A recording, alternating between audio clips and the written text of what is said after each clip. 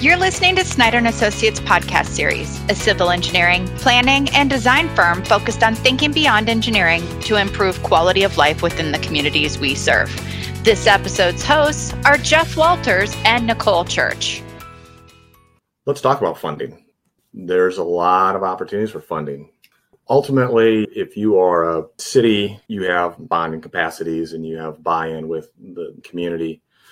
But there are lots of different funding assistance that both the public and private can access. Not only is it important to know who has control of your dam so you can acquire or apply for the appropriate funding, it also helps with the process of removal. It helps with permitting. It helps the consultant helping you, or if you're private, it helps you decide who do you need to talk to, which agencies need to be involved. When you're accessing funding, are you applying for several funding opportunities and maybe you're not allowed to use one with another one? Or maybe there's a layering effect where you went after some state funding and then you decided to go after some Fish and Wildlife Service or Corps of Engineer funding. Right. And the state process is relatively straightforward, and they have their purview and they know how they want to use those funds to remove the dam. But that federal agency may add one or more layers of red tape. That's right. You may have to go through the NEPA process. You might have to tack on a year or two or three. Right. And additional funding for the project. Yeah. Much like our FEMA project in Ames, where great money. Mm-hmm. It was readily available, but it took more time. It did. If you are a community that is willing and has the time to use those funds, to access those funds, and are willing to go through that process, the money is there for you, whether it's EPA, Fish and Wildlife Service, FEMA. The funding buckets vary from year to year, but they could be $25,000 to maybe $100,000 a year. If you happen to be a community that utilizes SRF, you can tap into the Clean Water SRF funding. Granted, you can't necessarily use Clean Water SR funds with certain other funding mechanism like a mitigation bank. Exactly. But you're entitled to up to 10% of the amount of the loan that you have with SRF. For some communities, especially if they have very large wastewater treatment programs, that can be a very large amount of money. A lot of times the funding assistance might come with additional monitoring. It might require additional documentation on the back end. So you've received the funding, you've removed your dam, and now you have to monitor your river for 10 years. Or now you have to, if it's Corps of Engineers Section 206, it might take 10 years just to remove the dam because they have to go through their process internally. Right. If you want your dam removed quickly, you have to consider funding assistance that will allow you to do that. If you don't mind if it takes 10 years, then you're open to pretty much everything. Right.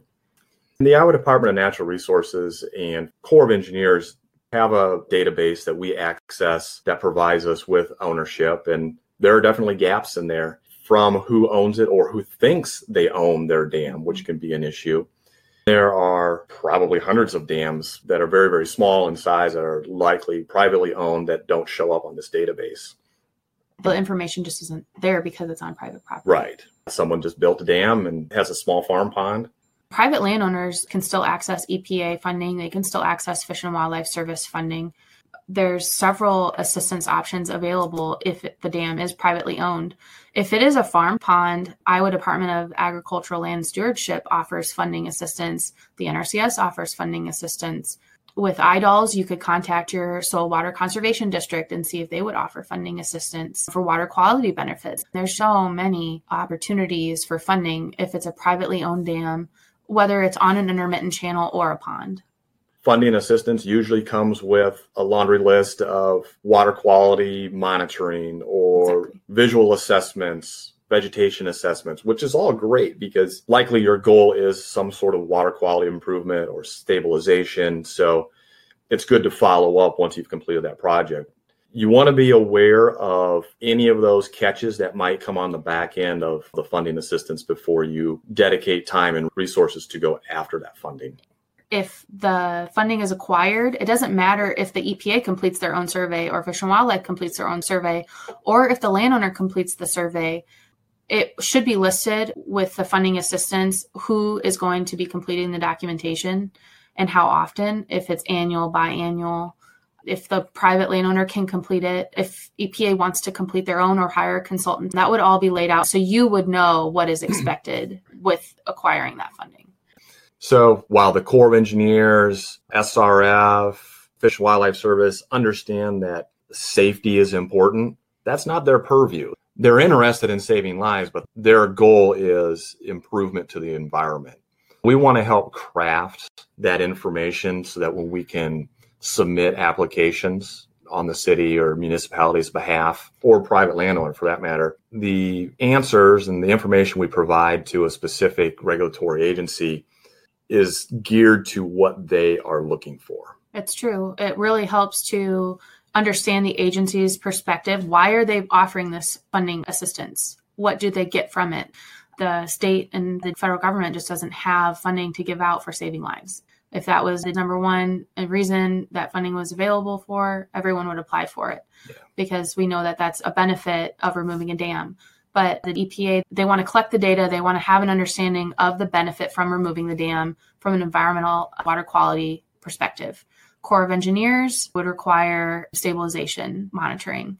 Fish and Wildlife Service have habitat surveys and fishing surveys completed by the DNR. They might require a consultant to do that survey. It really just depends on the funding assistance, and we would help you describe to whoever we're asking money from why we are requesting it and how this would benefit them. It's very important. The money is very competitive, and it's competitive not only because a lot of people are applying for it, but those funding pots vary from year to year. At the state level with the Iowa Department of Natural Resources, they're allocated different amounts of money each year for lowhead modification and removals. They also have a couple other programs, but there is an application process and an approval process and a selection process. It can be very, very competitive. Not only is it competitive, but funding is always limited. Annually, when the fiscal year budgets come out, we are on top of those grant or funding assistance opportunities for our projects. But we have to know that the projects are there. We don't keep tabs on funding assistance if we don't have a project. Right. We're very interested in talking to the agencies. We have several employees go out to DC every year and lobby for additional funding. It's very important for us and our clients to get the maximum amount of benefit and assistance that they can. We are willing to go above and beyond for our clients. It's just we have to know that that project is there. It's great to get in early so that we can understand why you want to remove or modify a dam. Those whys really play a role in funding assistance. In terms of timing for applications, they vary throughout the year. There's a January 1, a March 1, September 1 deadline for a lot of this funding. If you are an SRF user, you've probably gone through that process. You probably have stars on your calendar knowing exactly when those applications are due. There's also a process that we have to consider for design. If we're aware of a project today, we wouldn't necessarily go after funding tomorrow because we wouldn't know what our design process would be. That takes time.